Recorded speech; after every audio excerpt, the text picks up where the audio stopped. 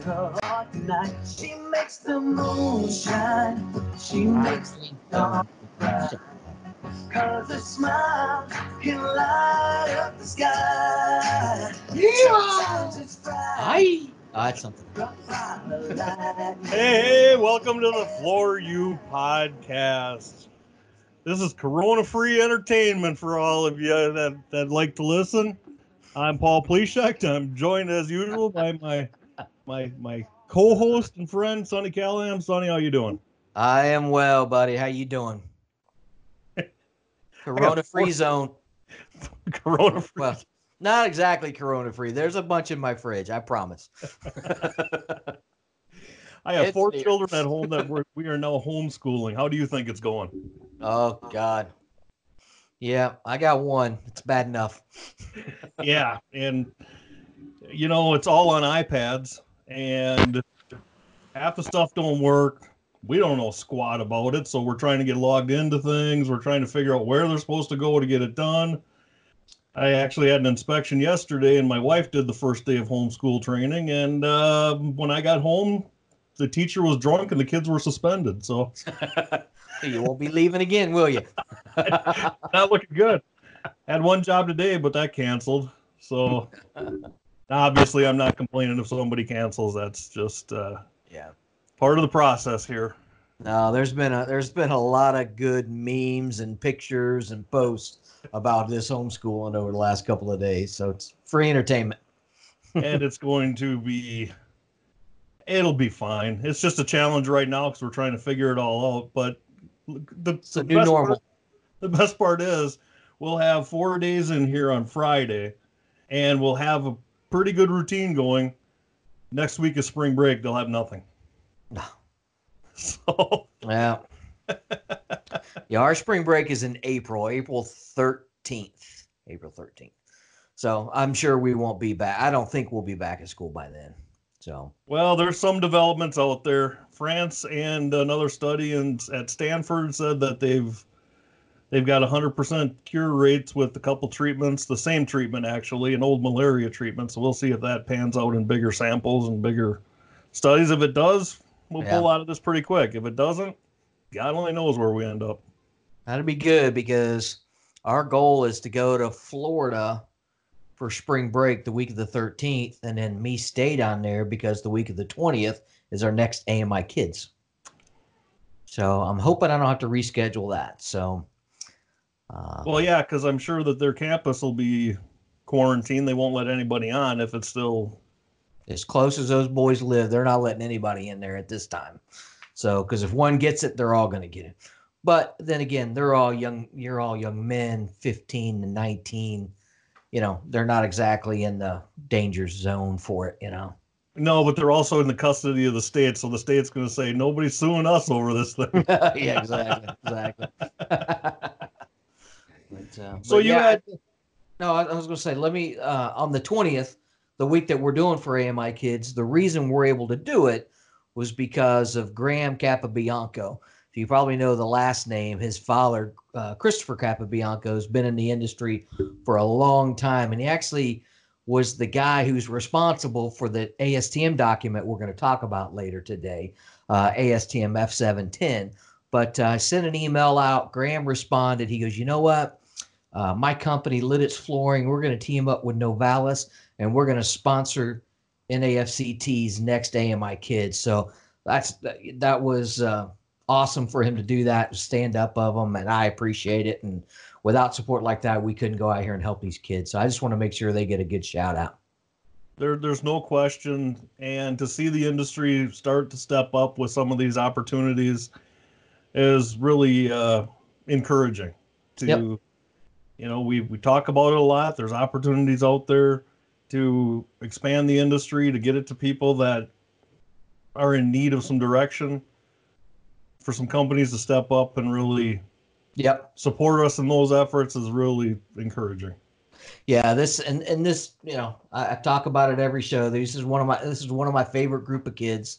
They need the most help. So the fact that we're able to do that and they're able to step up is just amazing for me, and I appreciate it.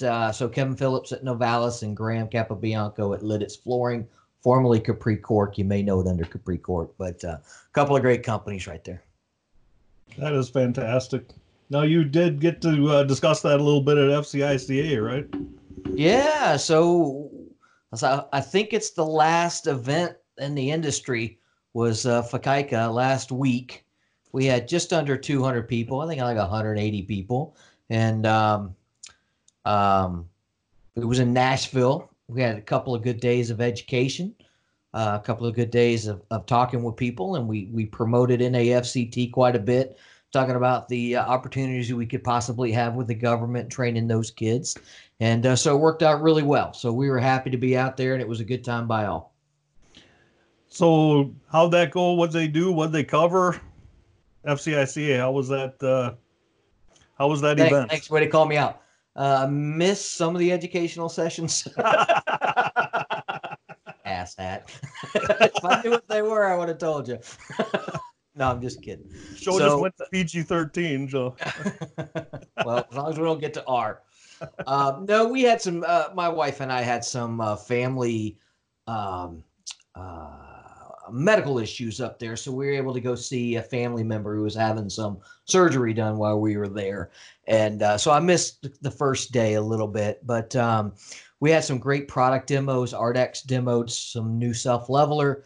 Sika did a product demo of their new system that's even with old adhesive. Let me see, make sure I get this right. Even with old adhesive residue on the floor, you can be on it, mitigating and self-leveling and working on the floor in like 5 hours.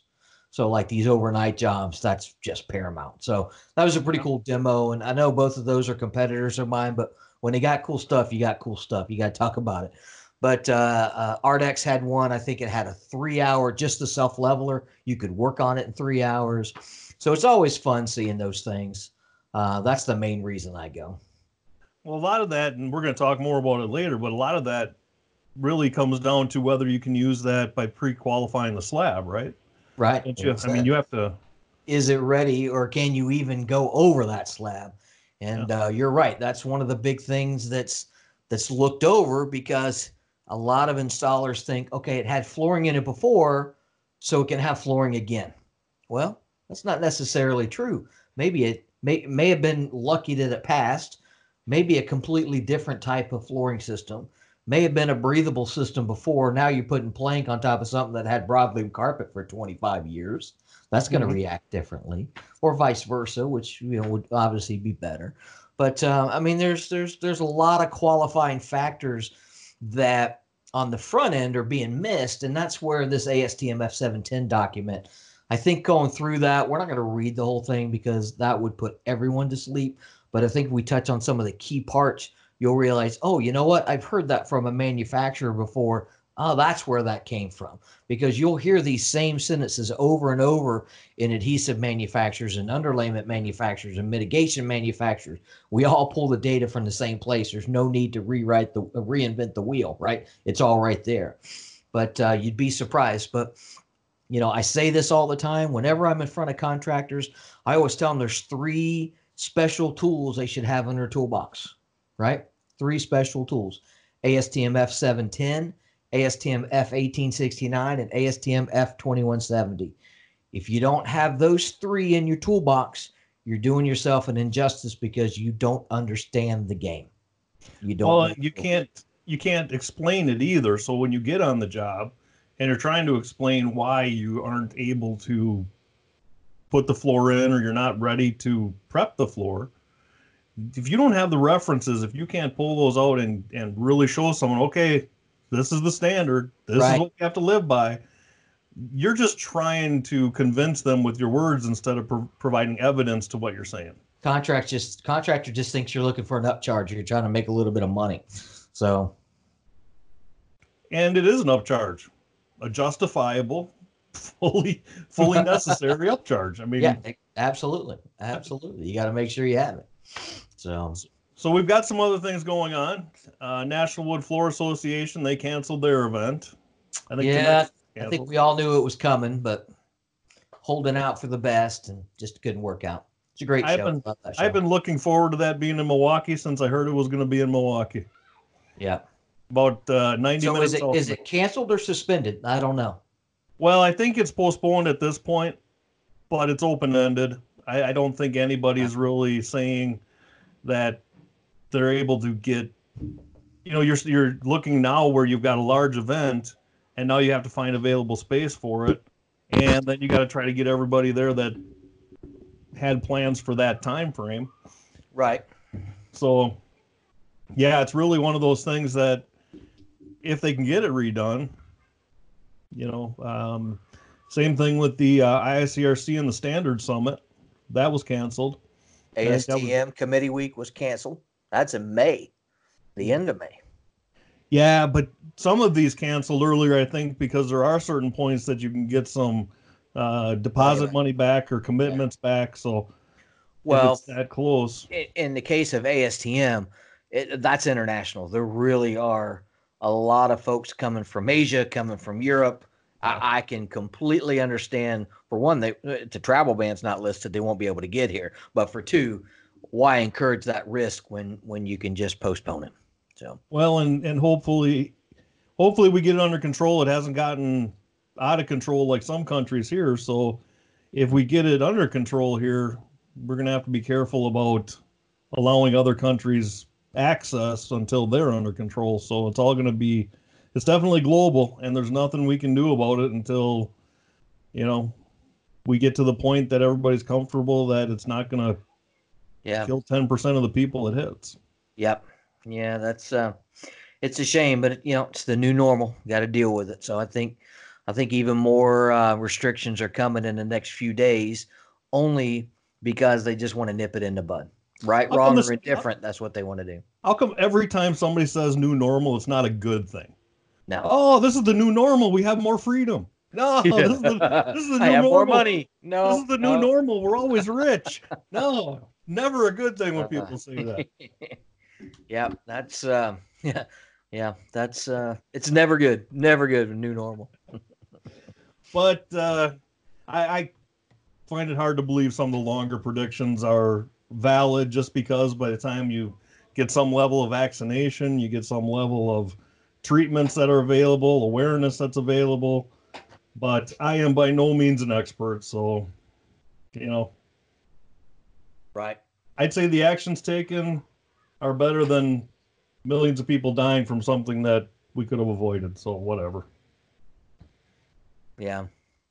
So anyway, we talked about AMI kids. We talked about FCICA a little bit. Talked about the fact that we're still surviving, but we wanted to talk some about F710, right? So F710, something like that. Can't see it. If you're listening to this on the radio, on the podcast, audio only, you didn't see that. Yeah. But the F710 is the standard practice for preparing concrete floors to receive resilient flooring. And I think this is one of the biggest ones, simply because you are installing a vapor barrier on top of a concrete floor. There's definitely a difference. You glue broadloom down to a concrete subfloor, and it's permeable. You've got the ability to transmit moisture through it. So we go to resilient, and a lot of people would say that this only applies to a glue down product, right? But this really applies to even floating materials, because what do you get between the flooring and subfloor? Yeah, absolutely. I'm sorry, I lost my computer there for a second, but yeah, I totally agree. It applies to not only glue down resilient, but floating floors of all different types: carpet, wood, laminate, WPC, SBC, all that fun stuff. So yeah. All right, sorry, I'm back on track now. I'm easily distracted. Squirrel. Squirrel. So, the one thing that we wanted to talk about was, or one of the things we wanted to talk about was just how important it really is and how versatile this document is. And I mentioned his name before, Christopher Capobianco. He's actually with Spartan Services now up in the Northeast, but he was the chair of the committee when it came up with this document 20 years ago, 20 plus years ago. And it's just amazing. We've been adding to it, trying to make it better. And it's still a universal document. So there is going to be some ambiguity, some generalized terms, but for the most part, it's something tangible that you can give your customer, be it a contractor, be it a homeowner, anything, and explain why you're doing what you're doing and why you can't do what they're asking you to do, more than likely. So, and it starts out, the first thing, it starts out in 9 different segments, right? So each segment has a very specific thing that it talks about. So you don't have to go through and read the entire document when you're looking for something. The first part is the scope. It kind of just gives an overview of what it talks about. Like 1.6, although carpet tiles, carpet, wood, flooring, coatings, films, and paints are not specifically intended to be included in this category of resilient floor coverings, the procedures included in this practice may be useful for preparing concrete floors to receive such finishes. So there it is right there. Because some people go, well, it's right in the name. It says resilient, but it does pertain to other products. Well, especially when you're dealing with carpet tiles. Carpet tiles are pretty much just a resilient floor with a fuzzy face. And that's it. Right? I mean, exactly. And they better be treated that way for sure. Yeah. Yeah. So, I think when we get into section 4 of the general guidelines, I think it's one place that you take someone to, and really 4.1, surface the concrete to receive the surface of concrete floors to receive resilient flooring shall be dry, clean, smooth, and structurally sound. Something we preached on the podcast constantly, something that we've talked about a lot with substrates class. That's it. Yeah. You can go through the whole definition and the whole document, but the rest of the document is pretty much just telling you how to get it dry, clean, smooth, and structurally sound. It's just that easy. Dry, clean, smooth, and sound. So, yeah, and again, that's the first one under general guidelines. That's the most important sentence of the whole thing. But if we can move back up a little bit, I wanted to go over section 2, the reference documents, because in this document it references other great standards or references that you can use when you're going through this document. Has to do with concrete, C109, testing of gypsum, C472. Again, people, we've told you, if it's manufactured, there's more than likely an ASTM standard that goes along with it. So, we were talking about this before we went on the air. I can't believe this one's still here. It references D4263, test method for indicating moisture in concrete by the plastic sheet method. All right. Yeah. So next meeting, I will try to get that taken off. I promise. I had forgotten that was still in there, but that is just a joke. Please don't ever do that. It can give you false positives. It can give you false negatives. It can get you in a world of hurt. It's really not telling you much. Now, if it fails, it may be more. The most I would say it tells you that if it fails that test, you absolutely have to do more testing. But if it passes that test, you absolutely have to do more testing. Exactly. Way to put that. That was perfectly put. So it accomplishes nothing. Yeah. Basically. It's kind of like the meters too, right? The meters aren't really telling you anything. Yeah. Not as far as qualifying to install flooring on, they're not. Well, there are some manufacturers who are recognizing that now, Paul. Some of the big ones are recognizing it. But, the benefit that I see with those meters is, going around doing, 30, 40, 50 per 1,000 feet and figure out where you want to put your test kits. Where's the worst case scenario? But if you decide to just use relative humidity, which by the way is a mistake, if you choose to do just one test, you can use the meter with the relative humidity. That'll give you a sense of what's coming to the surface. I had an interjection at FCICA last week that during someone's presentation about how many floors have failed because the relative humidity was too high? If anybody had any stats on that. The answer is 0, because no floor has ever failed because the relative humidity was too high. True. Yeah. It failed because moisture vapor emission moved to the surface.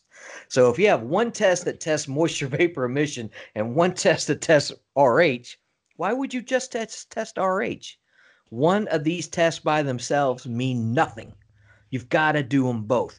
You've got to understand what's moving on the highway, what's moving to the surface, and what's the traffic look like 3 inches below into the slab.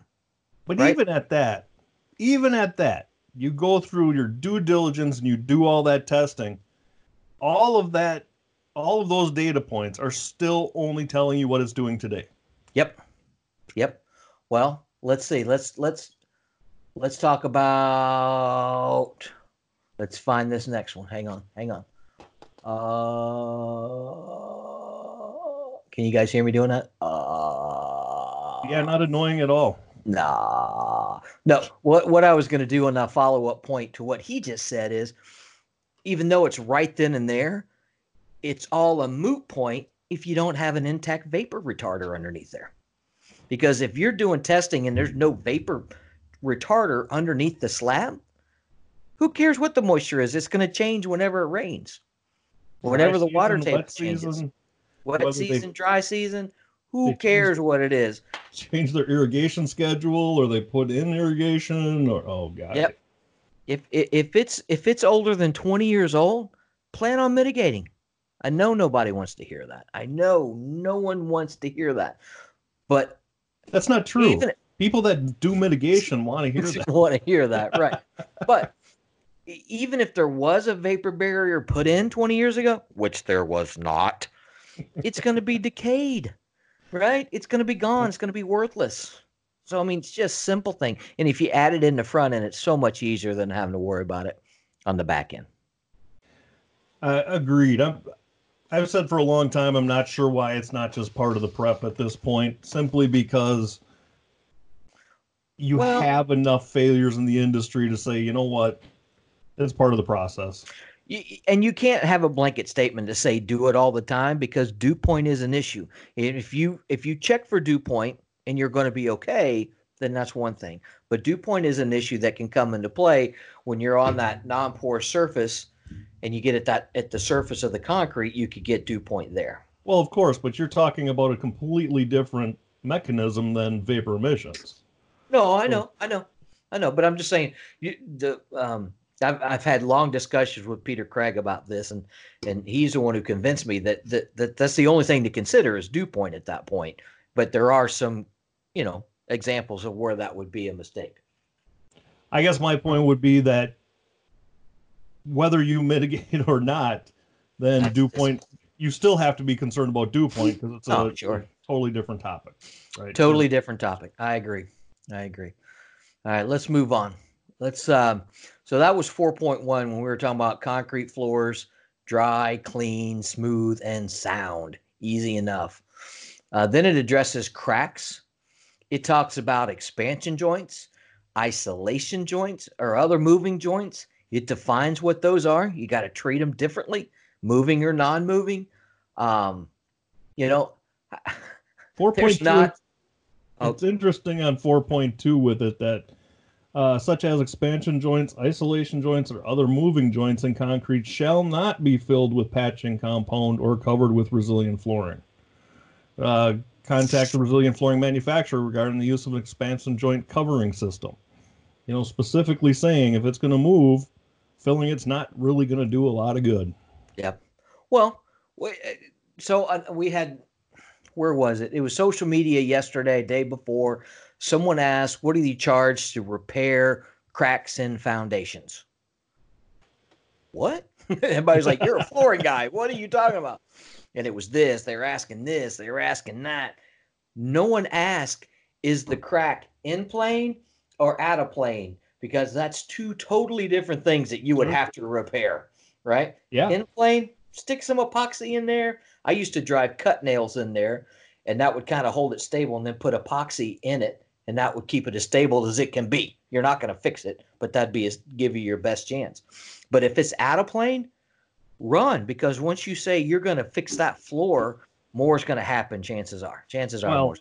if it's out of plane, one side's raising or the other side's falling. So Yeah. how are you going to prevent that from returning or getting worse? They're just going to skim coat it and ramp it. Yeah, it won't change. It's done changing. Skateboard ramp, kids on their scooters, It's done changing at that point. It's not gonna settle anymore. Mm-hmm. Yeah, check the crown molding and the drywall. I mean, my house is old enough to where it's sinking in the middle. I've got to get supports. Yeah, I'm saying it's probably sunk 4 inches, right? Okay. And maybe not even that, maybe 3 inches. But in my kitchen on the wall, you can see from the ceiling down to the stud where the door goes, it's cracked. The drywall is cracked. It's more than one thing that's going to go wrong when it's something like that foundation, for sure. When it's not sound. And we're not in concrete repair. We're not even in concrete. We're not even in no. We are, even when we're talking about mitigation, we're not changing the concrete. We're putting something on it that'll reduce or stop the flow of moisture. Yeah. We're not altering the concrete in any way, shape, or form. We're just putting a cork on top. That's all. I was talking, and I can't think of who it was. I think it was Joseph when we were doing the Ronald McDonald House. But he had a good point. He goes, flooring is the only finish trade that is asked to constantly fix other trades' problems. So if an electrician came in and the plumber had put the pipe in the wrong place, they would never ask that electrician to fix that pipe. But that pipe's in the flooring. They're going to ask the flooring guy to move that damn pipe and put the flooring in, right? It's crazy. How did we get to that point? I went to a job just recently where a guy went to hang a huge mirror. Huge mirror. It was like 6 feet long. He went to put it on the wall, and part of the remodel, they added 4 feet to the wall, and it was off by the end of that 4 feet, it was off an inch. And that mirror is perfectly flat and perfectly straight, and he put it on the wall. He's like, there's nothing I could do with this. Yeah. I couldn't see a mirror guy pulling off the drywall. The wall decorations guy pulling off the drywall, straightening the wall and hanging his mirror up. Yeah, exactly. Floor and tile guy, ceramic tile guy, tear that shit out and make it straight. That's exactly, if that was ceramic tile going in there, they would have that guy tear that off, which is a shame. It's something we got to get to. We've got to fix. All right, we're working on it, Sonny. We're making progress. We are working on it. So 4.4, 4.5. So concrete floor shall be smooth to prevent irregularities. Oh, looky here. Look at 4.6. Acclimation. This is one of those things that we could all tell war stories. I had one the other day that was shown to me. It was out in California, and they had like 4 pallets of material. The person who told me the story listens, I know. And it was sitting outside with a piece of cardboard over because the instructions said not to be in direct sunlight, but it was outside. It was outside. And they were taking it from outside and installing it, and they were having gapping issues. Shocker. Really? We're acclimated it to the job site. Oh, you didn't mean inside under the same conditions. Yeah, the job site wasn't enclosed, so it didn't matter. It was... Yeah, exactly. It would have been the same. Some of those things they're just killers. It's a simple thing too. I mean, just let it, vinyl products, let it acclimate for a couple of days where it's going to go. 48, 72 hours, you'll save yourself a humongous headache. Hey, we don't have the time to do that. You got the time to replace it? Because it only takes one. Exactly. It only takes one 10,000 square foot job to bite you, and I've seen it put people out of business for something as simple as acclimation. It is thermodynamic, and you have equations for PVC pipe. You have equations for steel. Doesn't matter what the construction product is. They have equations for thermodynamics and how they have to leave room for it to move and to change. Flooring's not going to be any different.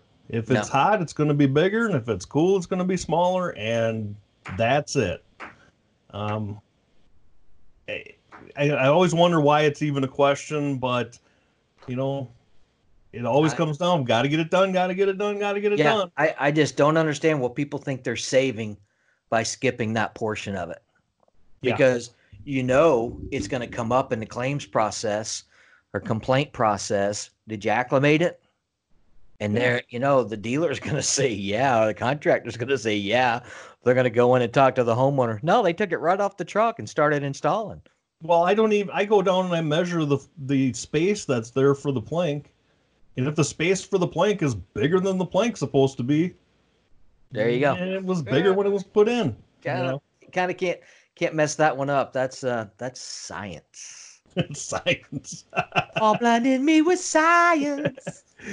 So 5-1 here now. This is something we haven't. My dogs are barking. We haven't talked about testing procedures yet. Yeah, we have. But it says that the first line in 5.1, all concrete slabs shall be tested for moisture regardless of age or grade level. Right. Now, shall in these standards, one of the things with shall, that is the word. That is the ultimate. 2 words in that one. All and shall. Yes. That leaves no debate.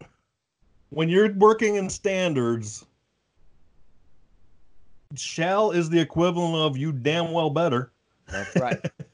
I mean, there's should, which is really close to shall. Should is almost a shall. Could, maybe. When you see a shall in a standard, there's no discussion. Everybody that worked on that standard said, yeah, you got it. You got to do it. Right. And that's what's great about this document. It's not just adhesive manufacturers, underlayment, mitigation manufacturers, resilient flooring manufacturers. They make carpet tile manufacturers. Installers, and we all agreed. You do what? Installers serve on this. People came out of installation. Installers, inspectors, we all agreed all concrete slabs shall be tested, regardless of age or grade level. It's above grade. It's on the 30th floor. Still have an issue. Because if there's no place for that moisture to go and it was capped early, there's still moisture in there, right? Well, what about if that building was exposed and it was a high humidity environment and moisture was driven into that slab? Now you cover it up with a resilient floor and you put a vapor barrier on top. Now you've got trapped moisture. What are you going to do? That slab was at dew point several times during remodeling. You got a wet slab, right? There's sources of moisture other than rain that affect a slab after. New normal. Dude, really? We just told them it's a corona-free podcast. That's right. It's corona-free. I touched myself. Oh, we're at R. we have lost control. Uh-oh. Yeah. Protection. But it talks a lot about testing methods and talking to the manufacturer or looking at the manufacturer requirements. It doesn't really lay out that you have to do this one or that one or this one and that one. Most of the direction is, you have to test it, but the exact specifications of what tests you have to do or how far in the testing you have to go, that comes from the manufacturer. Manufacturer. I think it's interesting. The next paragraph, too, 511, has got a table that certainly needs to be updated. It says Table 1, ASTM test methods for concrete moisture reading. So, again, ASTM doesn't give the limitations. It gives guidelines or it gives suggestions. It says F1869, 3 pounds per 1,000 square feet per 24 hours, and 2170, 75%. When is the last time you've seen a slab that had either one of those two, much less both of those two? So that certainly, it's not ASTM's duty to change that. That's just a reference. That's what it was for 20 years. But you'll be hard pressed to do 1869 correctly and get a 3 pound reading. We're closer to 85% on the 2170 now, aren't we? More standard. It's 80%. 5 pounds is pretty much base grade, low end stuff. That's about as low as I see. We got Oh, a whole God. new 5.2. Oh, We got God. Oh, God. Can we just skip this part? 5.2. 5.2. Yeah, we're not going too deep into this. We have a It's testing. test. Testing. Oh, I mean P- pH. pH testing. Boy, if you got a pH problem, though, oh, I shouldn't say this. If you got a pH issue, you probably got a moisture issue. I mean, where else is the pH coming from? False. False. Where's the pH coming from? Well, depends on which way the pH went. It could be low and be a curing compound or some kind of sealer on the floor, or it could be high and then you got the alkali salt, and that is a function of moisture. You're dead on, because I was only thinking high. I was only thinking high with it. You're right. If you've got a low reading, I like how you're surprised when you say that. Oh, you know what? That dumbass was right. But it is. But that's the big fight that we've got with pH testing. We're trying to create a standalone. I shouldn't say that. We are. It's coming. I don't know if it's going to pass, but it's coming. A standalone pH test standard. I think it'll be a test method. I don't think it's a standard test method. And a lot of us just think it should be used forensically after the fact. But then the counter argument to that is, well, what if it's new construction and you're looking to see if there's some kind of curing compound still on the substrate? At that point, it's a valid test. But it's kind of like the MAT test in a sense, because you're not, just because it would pass the pH test doesn't automatically mean you don't have any sort of curing compounds on the surface. I mean, how many tests would you have to do to see how widespread it is? I think it's 8 for the first 1,000 feet of what they're doing. But again, it just depends. I can make any pH test you want be 12 or higher. Sure, right? Scrape the surface. Just scrape the surface. So, the word that we battled back and forth on was clean substrate, clean concrete substrate. Define clean. There is no definition of clean. So kind of where we left it was do the pH testing on the concrete the way you're going to install over it. So sweep the floor, scrape up any drywall, whatever you're going to do, however you're going to go over it, be it underlayment or flooring or adhesive and flooring, that's how you test. Don't sand anything off. Just get it clean. To me, that's a pretty good representation of what it's going to be, because you can't even do a water droplet test for curing compounds anymore because they're still trialing everything. It can be as non-porous as this desk and still not have a curing compound on it. Yes. You walk into these things and it looks like your iPhone. You're looking down, it's a black screen. It looks like they're going to put something on there. If it was clean, I should say. But that's the challenge. So the bottom line is, and I stole this line from Larry Press. He said it one time in ASTM, in FO6 committee. He said, and I agree 100%, I have never told someone not to do an installation because the pH was off. Never. Not one. Not one time. Off low, never even off high. Not within tolerance. Below 7 or above 10 or 11 or whatever now. They're crazy. 7 to 11 or 9 to 11, excuse me. 7's. Well, you can't. One of the reasons I could understand that is because you really don't have any pH unless you have water. Right. So if you've got residue on the surface, you add water to it. Now you can get a pH reading. You've created the alkalinity. Yeah, that wasn't there before. But then you sure as heck had better be right about the vapor emissions and propensity for it in the slab, because any amount of condensation at that point is going to give you a problem. That's right. Do your moisture tests. Do both types of moisture tests. If your moisture tests are in check, your pH will be fine.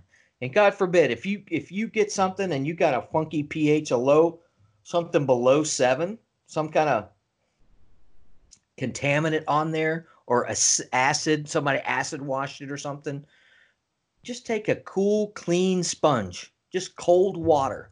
You don't have to put any other chemicals in it, and wipe the floor down with that clean sponge and then retest it. Chances are you're going to get rid of whatever was on there, because it doesn't take much. I hear people say, use this type of acid, use this, do that. You don't. Just use cool, clean water, and that'll take care of just about anything with, acidic residue on the surface. Well, it would at least dilute it enough. If it was a low concentration, it would dilute it enough that it Wouldn't be an issue. wouldn't be an issue. Right. Plus, your floor is going to be clean. But I think your point with a sponge versus if you're going to clean a floor versus flooding would be, again, adding moisture to it to try to rinse that slab. Minimize the water exposure to it, for sure. Yeah. For sure. Well, I think we covered that. I don't think too many people will leave us nasty messages on YouTube for our coverage of pH. If you test for pH, no. Making all sorts. I think we've muddied the waters enough that they can't pin us down on any one statement, right? That's right. Just make sure your moisture tests are in check and do both kinds. Both. That's so important. That's just so important. All right, section 6. We're burning through this thing. Preparation of new concrete floors. So it breaks it down into new or existing floors. So this is new concrete floors. New slabs should be properly cured and dried. Uh-oh, did I lose you? No, I'm here. Properly cured and dried. Something popped up on my screen. Drying times for slab moisture testing will vary depending on atmospheric condition and mixed design. Right? So a slab in Florida is going to dry a lot slower than a slab in Arizona. Right? Yeah. Technically speaking, if it's normal weather conditions. Normal. But if you do have moisture in that Arizona slab, we don't have moisture out here. Guess how much faster it's going to be coming out of the slab in Arizona, which can cause the problem. So that's where people get confused. Oh, Arizona doesn't have moisture. Well, if it's in that slab, it's trying to reach equilibrium. So it's flying out of that slab. Yeah. So you got to be careful on timing with that for sure. I'm going to apologize if you hear doorbell going here and stuff. Kids are home. We're quarantined. They're going to go in and out. I was going to say I heard something earlier. I was like, what the? That's all right. My wife's sitting by the pool. It's like 75 degrees. She's sending me pictures. I'm like, I can't go out there. Well, they've been pretty good, but I'm not going to try to have a sound studio quality silence during these things. So I apologize. You're getting what you pay for. Not with your 4. They're in ripe playing age. There'd be no way to hold them back. So no. I'm okay with that. Going back outside again. That's all right. There it is. So we went through that. I think of the idea with the new slab. I mean, there's other issues in Arizona as well, right? So now you've got a hot slab and you've got cool air up above it. That's going to make moisture want to move different than when you've got cool ground underneath it and warm air above it. It changes. When you've got cool air above a hot slab, condensation and dew point is something you don't even think about, but absolutely comes into play. Yep. So it's all about equilibrium in that slab. You can have 99% relative humidity in a slab and not ever have a problem if that's what that slab equilibrates to. Yeah. That's the argument that I give with people who just do RH testing. You can also have a slab that has 80% RH, but has a massive drive of moisture vapor emission to the surface, and you can have a failure at 80%. So if you can have a failure at 80% and not one at 99%, that right there tells you doing one test is not good enough. And that's the same for calcium chloride as well. You can't just do that. I'm not slamming the RH guys by any means. You've got to do the calcium chloride RH. You got to know them both. Got to do them both. Really, some of these for wood floors, and it's off the topic a little bit, but you've now got for $75 these RH and temperature monitors that you can put into a building and forget it's there. Yeah. Boy, $75 isn't that much when you're considering the liability. And if you can prove how that building was. And you dealers and you installers out there, when you're working in somebody's house, you know which ones are going to give you trouble. And you're like, oh, excuse me, ma'am, I got to stop. What? Yeah, Karen, I got to go to the store and get some data loggers and put it in your floor because Karen is going to give you a hard time. Her name's always Karen. It's always Karen. I don't know. That's it. just like the yuppie guys always used to be Chad. Chad. Chad. So for $75, yeah, go do it. It's the best money you'll ever spend. But in my opinion, I think that should come from the flooring contractor or the dealer, because they're the ones carrying the warranty, not the installer to go out there and buy that. So just to clarify that. Heck, I'd say anybody that really wants to cover their backside. Yeah, well, at the end of the day, if the job is big enough, then justify it, then do it for sure. But the next one, 6.2, that's the one that we alluded to earlier. It's the installation of a permanent below slab vapor retarder, not barrier, retarder meeting the minimum performance requirements of, guess what? There's an ASTM standard for it, E1745, E1745. So it talks about the permeability rating, the thickness of it. It's all in there. So just putting a sheet of Visqueen underneath there doesn't always get it. Well, calling that a barrier, doesn't that give it some ability to let water flow through it out if you get water on top of it? Or no? How's that? Well, I think barrier means it just completely stops it. Right. This is a retarder. So it's the permeability is not 0. It's 0.00. Is it 6? No, it's a 6 mil 0.001. I think is what it is. I think that's the barrier, though. Well, either way. So retarder does allow some vapor to pass through, but that can be in either direction at that point. Right. So I lost you. I was trying to see if I can pull it up, but I can't pull it up while we're doing this. But oh well. So we'll move on to the next one: preparation of an existing concrete floors. But I do like this because a new slab and one that's got floor covering on it, it needs to be treated completely different. There's different things that you need to look out for. An existing slab, how are you going to know if there's a vapor retarder underneath there? You're going to ask Karen? Karen's not going to know. Bitch, I paid you to know.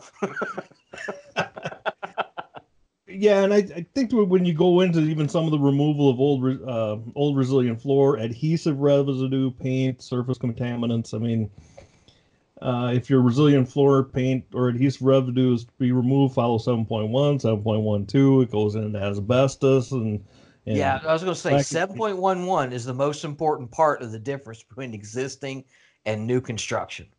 So this is and I think this is important enough to read.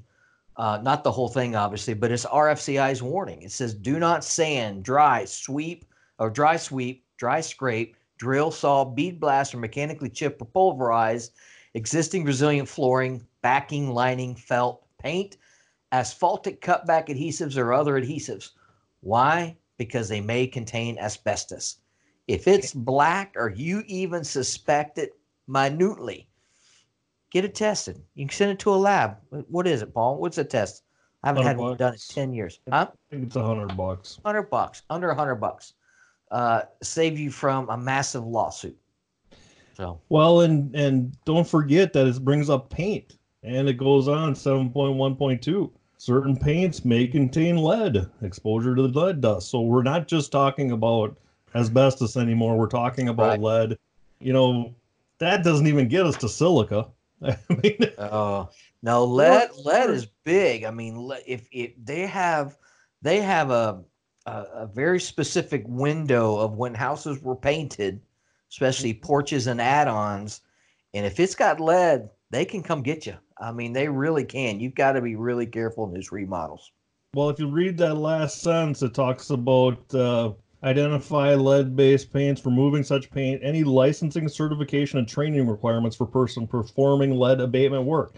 We're right in the same area as asbestos at that point. You have to be trained and certified, licensed. You got to wear a Corona mask, a Corona suit. Hey, there's some job security while you're out walking around with Corona PPE on. You could do some asbestos abatement. Talk about new normals. Lead is less dangerous than air. Breaking news. Off topic. But yeah, but it does go into also. It's kind of like the concrete Vapor testing. Responsibility of the installer to find out if it was taken care of. It's not the responsibility of the installer to do it per se, right? The white paper that came out how long ago? It depends on the contract. Contracts for commercial work may say it's their responsibility. True. It just depends. But it's industry wise. Industry wise, yeah. So I think I've shared this stat. It's not a stat because it's not confirmed, but this conversation I had with Howard Kinnear, and he said at one time tell the people about that. I gotta go grab something real quick. Okay, you do that. I'll keep fluffing for a while. So I had a conversation one time with Howard Kinnear talking about calcium chloride tests, and this was 5-6 years ago, maybe even longer than that. And to his point, he thought 80% of all calcium chloride tests were done incorrectly. And I told him I completely disagreed with that. I thought the number was much higher. I think the number is in the 90s, 95%, because there are only a few people who continue to do the test for one, who do the test correctly. That means going in there, if it's an existing floor, taking the flooring up, grinding the area, letting it sit for 24 hours before you put the test kit down, then making sure that you start the test when you're supposed to, make it go. Damn, that was harder than I thought it was going to be. I had to fluff for like 30 seconds. He's back now, guys. Y'all have to listen to me say anymore. I'm gonna have to go back and listen to that part just to see how you did. It was weird because I'm sitting there talking to nobody.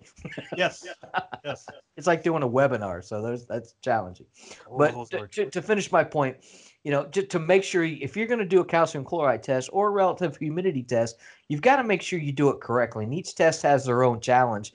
Relative humidity has a challenge of slab thickness. I think I've shared that picture that I saw from a base in, I won't say what state, but the challenge was, I don't know, for those of you watching, hopefully you can see this.